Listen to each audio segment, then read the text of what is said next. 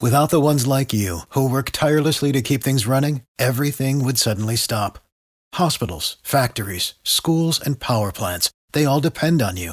No matter the weather, emergency, or time of day, you're the ones who get it done. At Grainger, we're here for you with professional-grade industrial supplies. Count on real-time product availability and fast delivery. Call, clickgrainger.com, or just stop by. Grainger, for the ones who get it done. Every team, every topic, everywhere. This is Believe.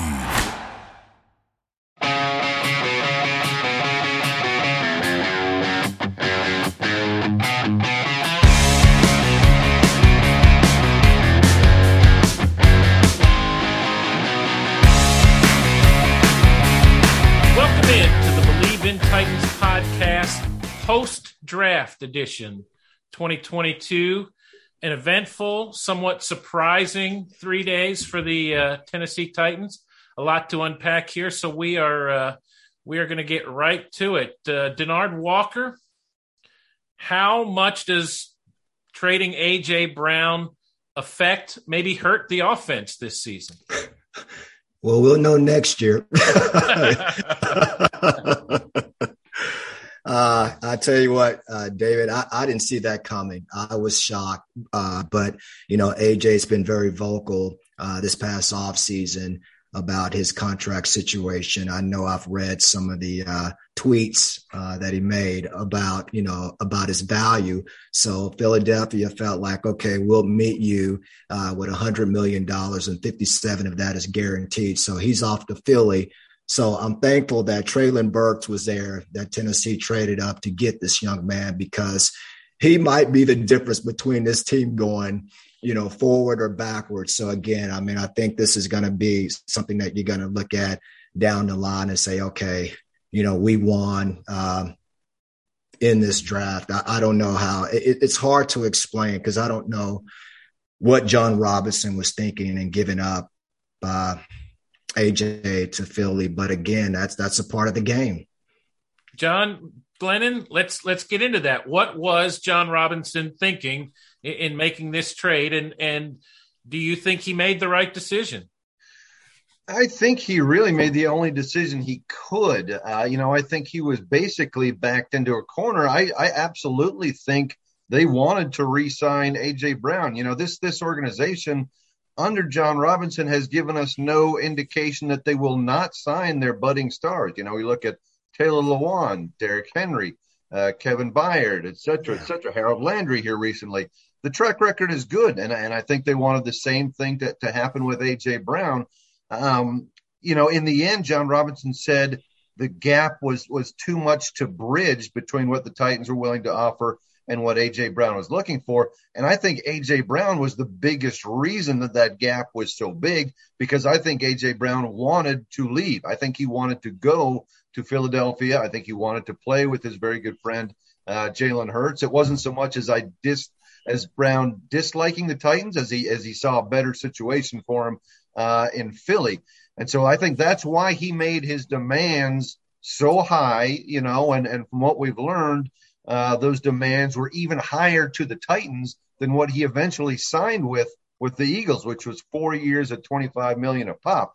So I think when faced with the reality of the situation, John Robinson said, it's not going to happen here. I've got to do everything I can to get what I can. And he acted quickly, and I credit him for that.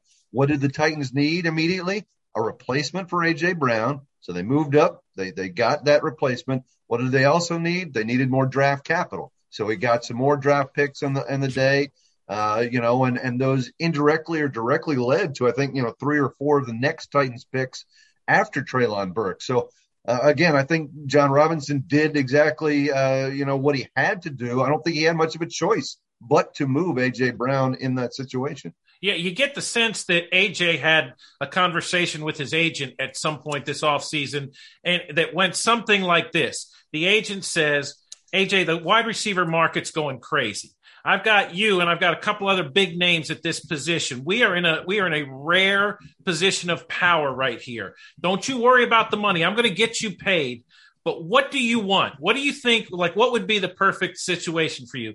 And A.J. Brown, I imagine, said, Jalen Hurts and I are big buddies. We've talked about this some off and on during the years. I think it'd be cool to play with Jalen Hurts in Philly. And the agent says, well, then that's what you're going to do. And I think that's kind of how we ended up where we are. And where we are is fascinating, I think, from the perspective of quarterback Ryan Tannehill. We all know how much Tannehill liked AJ and liked throwing the ball to AJ, and he was his first option. But you look at Corey Davis leaving last year, Jonnu Smith leaving last year, and kind of what's gone on. It might shock some people to know that the guy on currently on the Tennessee Titans roster with the most receptions since Ryan Tannehill became the starting quarterback is Derrick Henry. And Derrick Henry's not a guy you think of in the passing game a whole lot right now. And that's 47 receptions over that span. So Ryan Tannehill is going to have a lot of work to do this offseason to familiarize himself with the guys he has catching the ball. Denard, we'll go back to you. You said last week on this podcast you wanted them to get a playmaker on offense. The idea then was somebody to pair with A.J. Brown. Treylon Burks, as a rookie, a similar type of guy to A.J. Brown. Can he come in and have the kind of needed impact right away in week one, do you think? Yes. Well, they took him at 18. That's when they take you in the first round, that's what they're anticipating, you coming in and making a contribution early. And I'm going to tell you who's going to have their job cut out for him is my former teammate, Rob Moore, getting Treylon ready to go first game of the season, because you don't know right now Robert Woods' situation. We don't know if he's going to be back healthy for, the first game of the season or preseason. I mean, so they have a lot of question marks at the receiver. You look at Nick Westbrook-Ikhine. We've seen him the last few years. He's a consistent receiver, but he's been mostly your third down, and he gets you those tough catches in there. So once again, Rob Moore he's got his work cut out in getting Treylon Burks ready, because Treylon is going to be the number one receiver when he comes into camp. And that's a lot. That's a lot asking a rookie.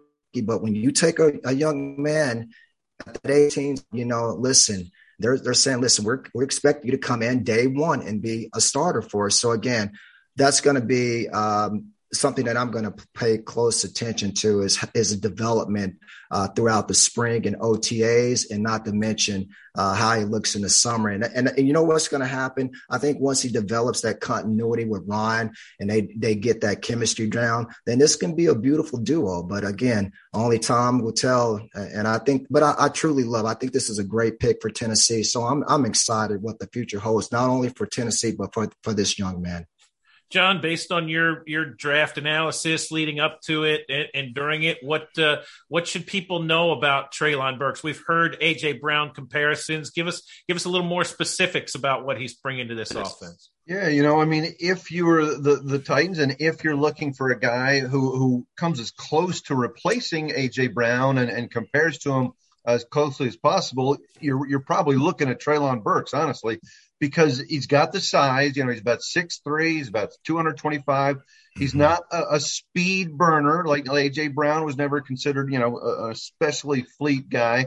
But both of those guys showed the ability to get open, and not only get open, but open downfield. You look at Treylon Burks' average in college with Arkansas, and I think it was about 16, 17 yards. So, and also production. A.J. Brown, very productive when it came to scoring touchdowns. Same sort of situation for Treylon Burks. So, awful lot of similarities. And the one drawback, is the speed factor. That was the one kind of knock that he took from some critics. But again, he also looks like the kind of guy, and we've seen plenty of these over the years, that plays faster than his recorded 40-yard time too. Some of those clips, I'm sure a lot of people have seen. He's leaving guys in the dust, after catching passes. And some of those clips came against Alabama, where he's flying and Alabama guys are charging after him and aren't catching him. So, do they have a guy who very much compares to AJ? Yes. Can he come in and have the same impact AJ did right away as a rookie? And we all know AJ was over 1,000 yards, a very productive. that is the big question. In time, I suspect he certainly will be similar to AJ Brown. Will that happen as a rookie? We don't know. John, you mentioned earlier, too, that the Titans went into this needing a little more draft capital. After getting Burks at 18, they traded out of 26.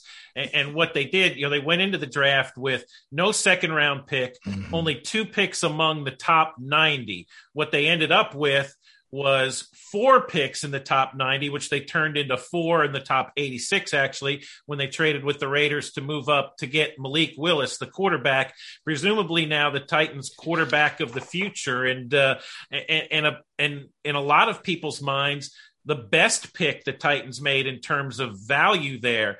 Ryan Tannehill's clock is ticking now.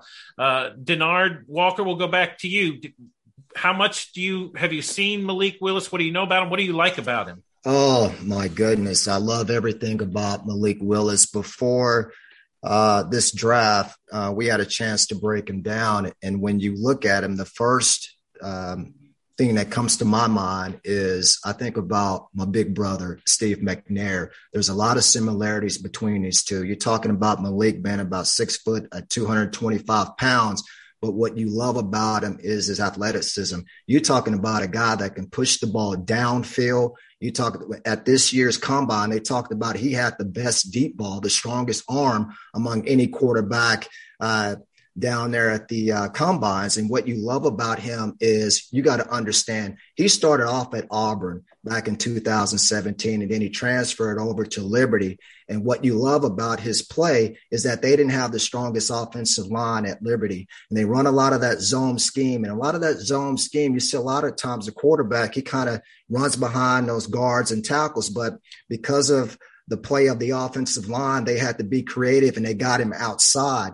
And he was able to utilize that athleticism and make plays with his legs. So what you love about him is his mobility. I mean, he can do it both. He can hurt you with his feet and he can hurt you with his arm. And he is what we call a development. He can get around quarterback coach Pat O'Hara and just kind of work and watch Ryan, watch him how he, goes throughout practice and kind of emulate the things that he does on a daily basis. But let me tell you something, he's going to be a stud because he has all those intangibles. He has the physical attributes to be a player in this league for a long time. So watch how he develops over this year. I think getting a chance to play behind Ron for a year, it's going to make him better. You look at, Aaron Rodgers getting a chance to, study Brett Favre for all those years at Green Bay. And this is good for him because he doesn't have to come in to Nashville and try to be a starter day one. He can come in and just develop. And once they develop his game, I tell you what, he has all the tools to be a Pro Bowl player in a few years down the line when Ron, decides to hang it up. John Glennon, we live in a society now of instant gratification. How patient are fans going to be with Ryan Tannehill this season now that he has a Malik Willis behind him as opposed to just a Logan Woodside, for example? Well, they'll be completely impatient. Let's be honest.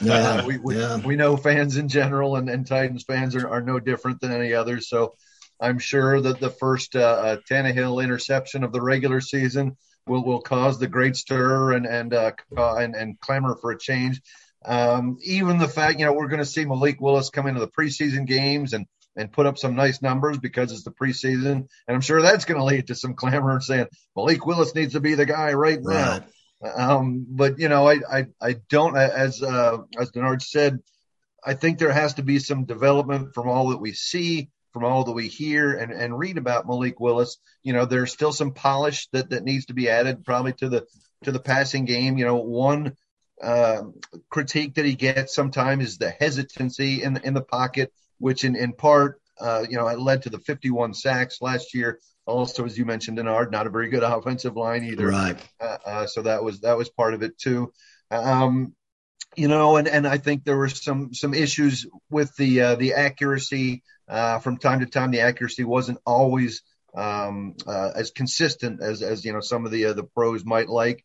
But he's coming into a good situation. As we say, he gets to polish that game for a year. He's working with Pat O'Hara, the quarterback's coach, who worked with Marcus Mariota, another dual threat quarterback. Tim Kelly, the new passing game coordinator, worked with Deshaun Watson in Houston and had some great results with him. And another thing that actually probably works now in the favor of Malik Willis, since he wasn't a first rounder, he's not facing that incredible pressure that always comes with a first round quarterback, the high expectations and the, even more of that immediacy. We need to see that guy right away. There's a little bit less of that, I think, right now with Malik Willis, and I think that's a good thing. Yeah, but I do think what this pick does is it pretty much shines a light on where we think the end of Ryan Tannehill's Titans tenure is. The salary cap number this year is big. There was nothing the Titans were able to do about that. But if they cut him next year with a post June 1st distinction, all of a sudden there's big salary cap savings for this team. What's the number, John? it's escaping me right now. About 18 million. 18 million. And this is a team that has been doing the salary cap dance the last couple of years, where you got to cut guys early in the offseason. You got to restructure another couple guys. That kind of money with plus the salary cap going up will go a long way to help getting you out of that cycle and sort of keep things going. So I think if people are getting tired with Ryan Tannehill, they can sort of see the end of the line. Of course, Tannehill is under contract for the 2023 season, and if he plays off the charts, Pro Bowl, everything else, then again, to your point, they don't have to feel the need to get Malik Willis in there until maybe 2024. But I also wonder too, Week 1 last season, when you think about the Cardinals game and what Kyler Murray did to them, and Kyler Murray, a smaller, hyper athletic quarterback, similar to Malik Willis, you wonder how much that sort of got everybody in the organization thinking, boy, maybe we need to get a quarterback like that at some point. Kyler did that to everybody last time. Exactly. And I think the feeling is Malik Willis can kind of do the same sorts of things. So Titans ended up with 9 picks overall outside of Treylon Burks, Malik Willis, Denard Walker. Who jumped out at you? Which one did you like in that group? Man, you know what? To be honest with you, I thought this was a great draft because it seemed like they addressed all of their needs. I know in our last podcast, you and John alluded to the fact about offensive tackle. So they go out and get the big man out of Ohio State. Nicholas Petit-Frere. Yeah. And you know what I love about him is I've watched him. They got him at 69. And the fact that they was talking about his athleticism, you talk about 6'5", 315, but what you love about him is that he can play on the left side and the right side of the line. He can play both tackle positions. And you're going to need that because you're talking about Taylor Lewan, he's going to enter in his 9th year. Of course, when we talk about Taylor, you have to talk about his durability. You're talking about 11 games into the 2020 season. He tears that ACL. Last year, concussion against Kansas City. The Seattle game, he went out with the knee injury. So again, you really need that offensive lineman that can come in and say, okay, even though we lose a Taylor Lewan or let's say Dylan Rednews, he doesn't necessarily – we don't know what you're going to get out of him. I thought he played well against San Francisco last year against Nick Bosa. He held his own. He showed why he was a second-round pick. But, again, you need depth, and that's exactly what Tennessee addressed in this draft. So, again, I love the big man, the offensive tackle. So that's really what stood out to me. But, again, when you talk about this draft, I go later on in the draft rounds because you always find what I call your dime pieces, guys that you don't expect much, but they end up doing more. And no, Alex Pierce wasn't selected. I wanted them to Very get out. Disappointing for both of us. But you know what, John? You know who my dark horse this year is? And I tell you what, this kid is a stud. They got him at the 5th round was Kyle Phillips out of UCLA. Yeah. Let me tell you something. Don't sleep on this guy. I watched him against LSU. He torched my Tigers defense. And I kept looking and I said, you know what? Who is this guy? He's not that big.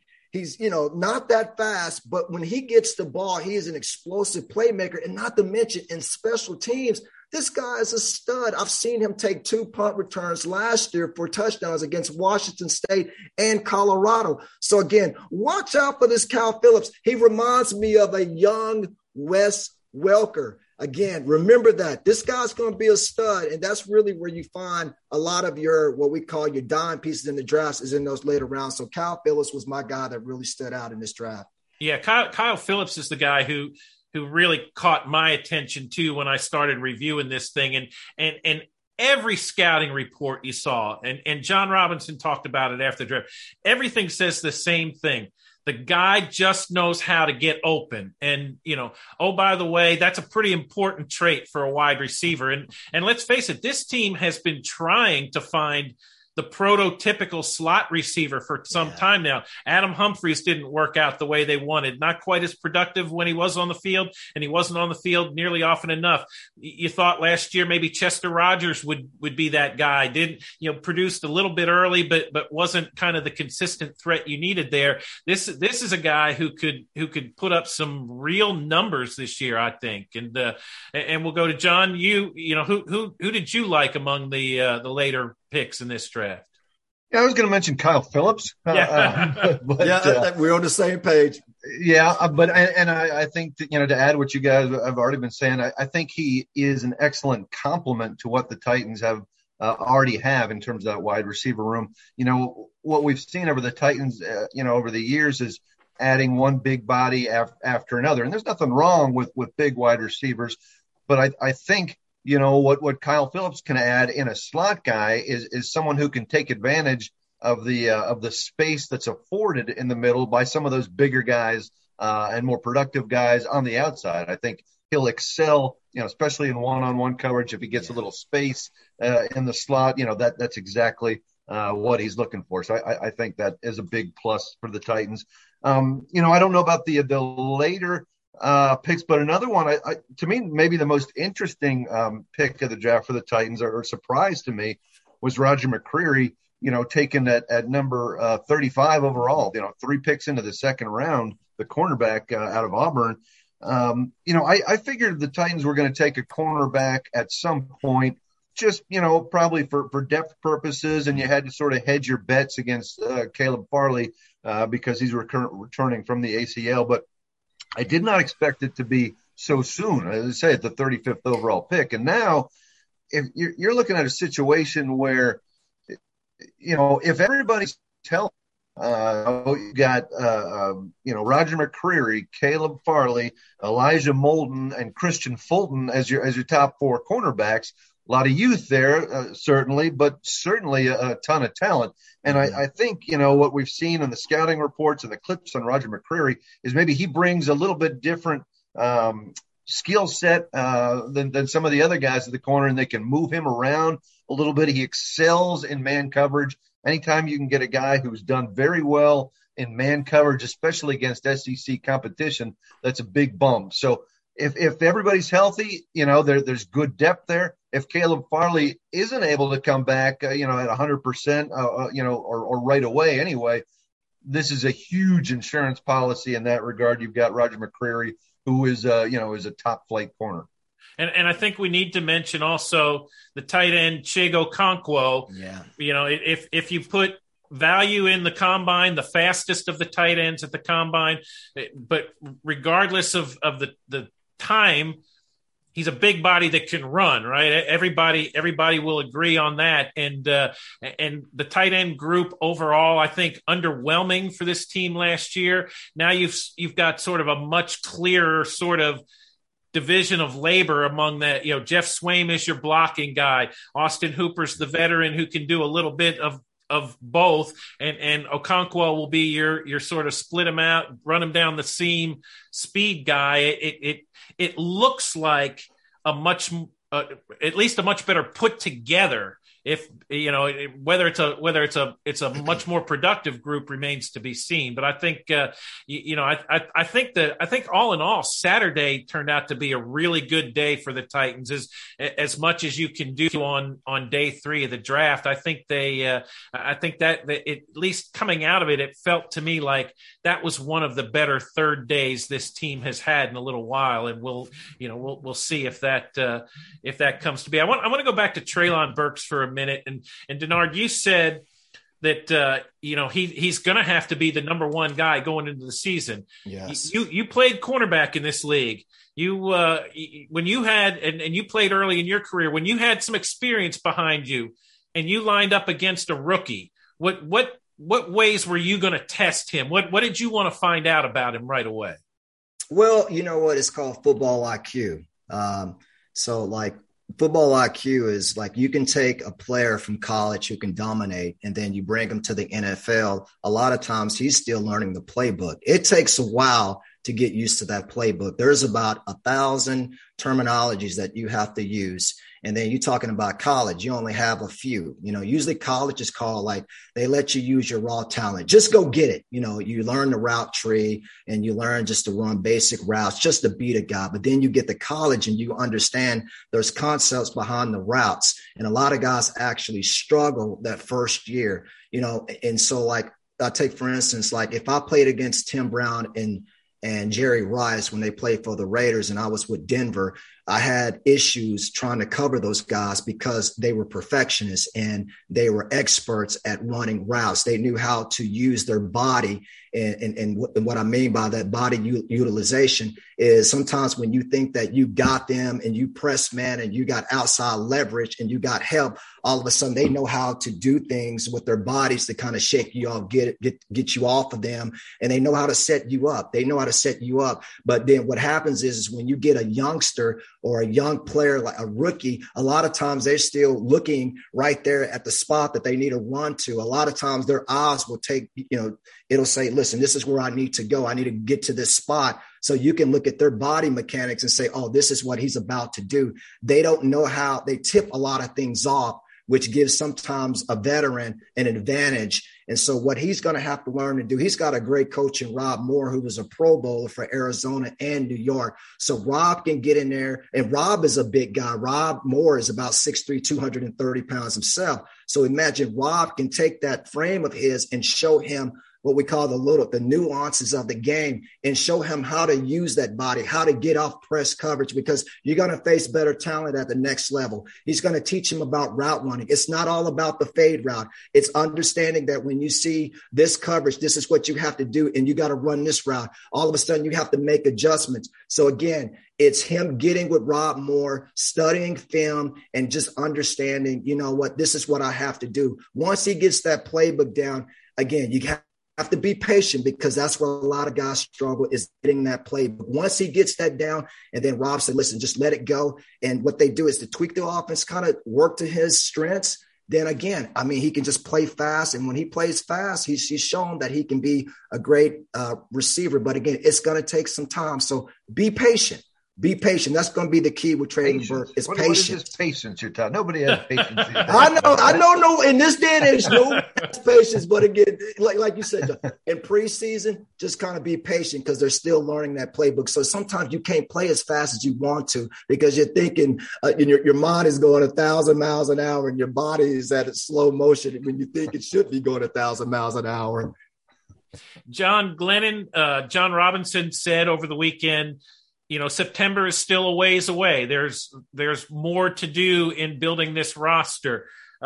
What do you think this team still needs? Where should they be looking, to kind of get some free agents on the cheap now between now and the start of training camp? I still feel like I'm not certain about the offensive line. Certainly they addressed it with Nicholas Petit-Frere, the tackle situation. I'm not sure, just based on clips I've seen, on what I've read, whether he is a lock to be your guy starting right away. Obviously, that he's going to be expected to be a starter in time, but there's a little bit a school of thought that he's a bit of a project. He has some work ahead of him. So I'm not absolutely sold on him as a day one starter. And then, of course, you still got the left guard situation, which is up in the air. We know that Dylan Radins hasn't solidified himself there. Jamarco Jones is still a possibility. So to me, that is the area that gives me the most concern if I'm a Titans fan. 3 guys are set, stable, solid in your starting situation. But those 2 other spots, there's some question marks. And if you add another veteran, be that at guard probably, or a tackle, I still think that would go a long way in allaying some of the concerns. Yeah, I think, oddly, one of the most interesting position battles, if you will, the offseason and training camp could be at right tackle between Dylan Radins and Nicholas Petit-Frere, 2 high draft picks the last couple of years. And if it is Petit-Frere who wins that, does Radins, who practiced quite a bit at guard last season, but it doesn't sound like he convinced anybody that he is better suited to guard in the NFL. Can he slide over to that left guard spot, or what happens? Coaches will always say, and I believe Mike Vrabel even said over the weekend, we're going to get the best 5 up there, and it is just not clear right now what the best 5 is on this offensive line.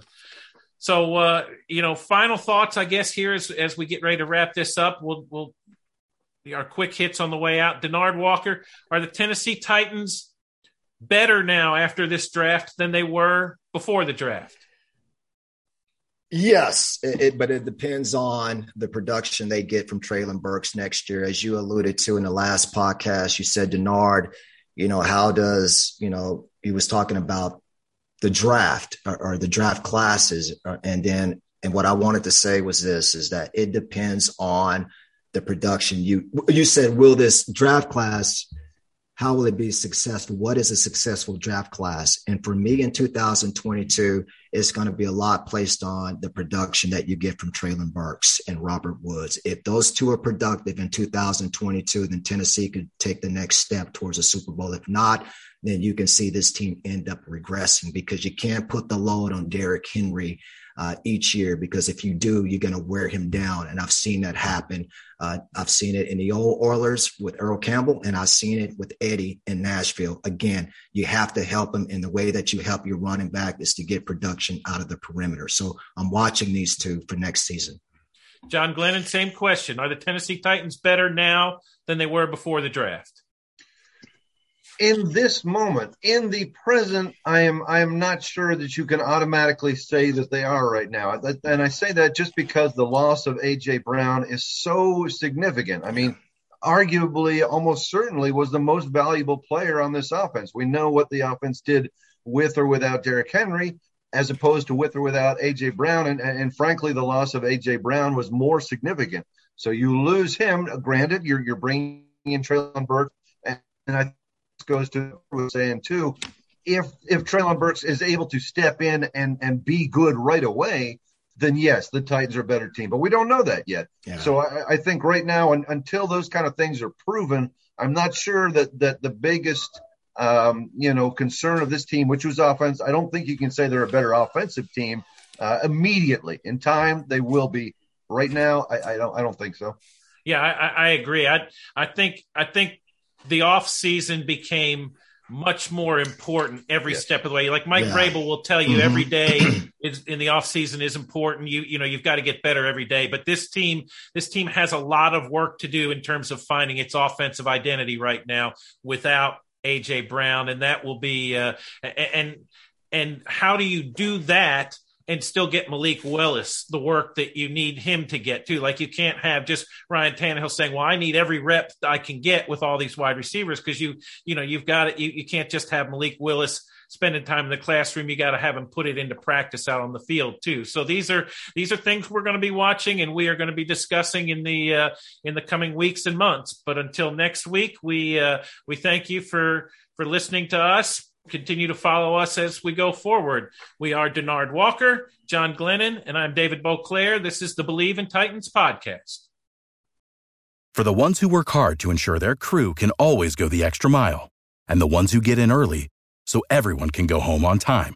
There's Grainger, offering professional-grade supplies backed by product experts so you can quickly and easily find what you need. Plus, you can count on access to a committed team ready to go the extra mile for you. Call, click Grainger.com, or just stop by. Grainger, for the ones who get it done.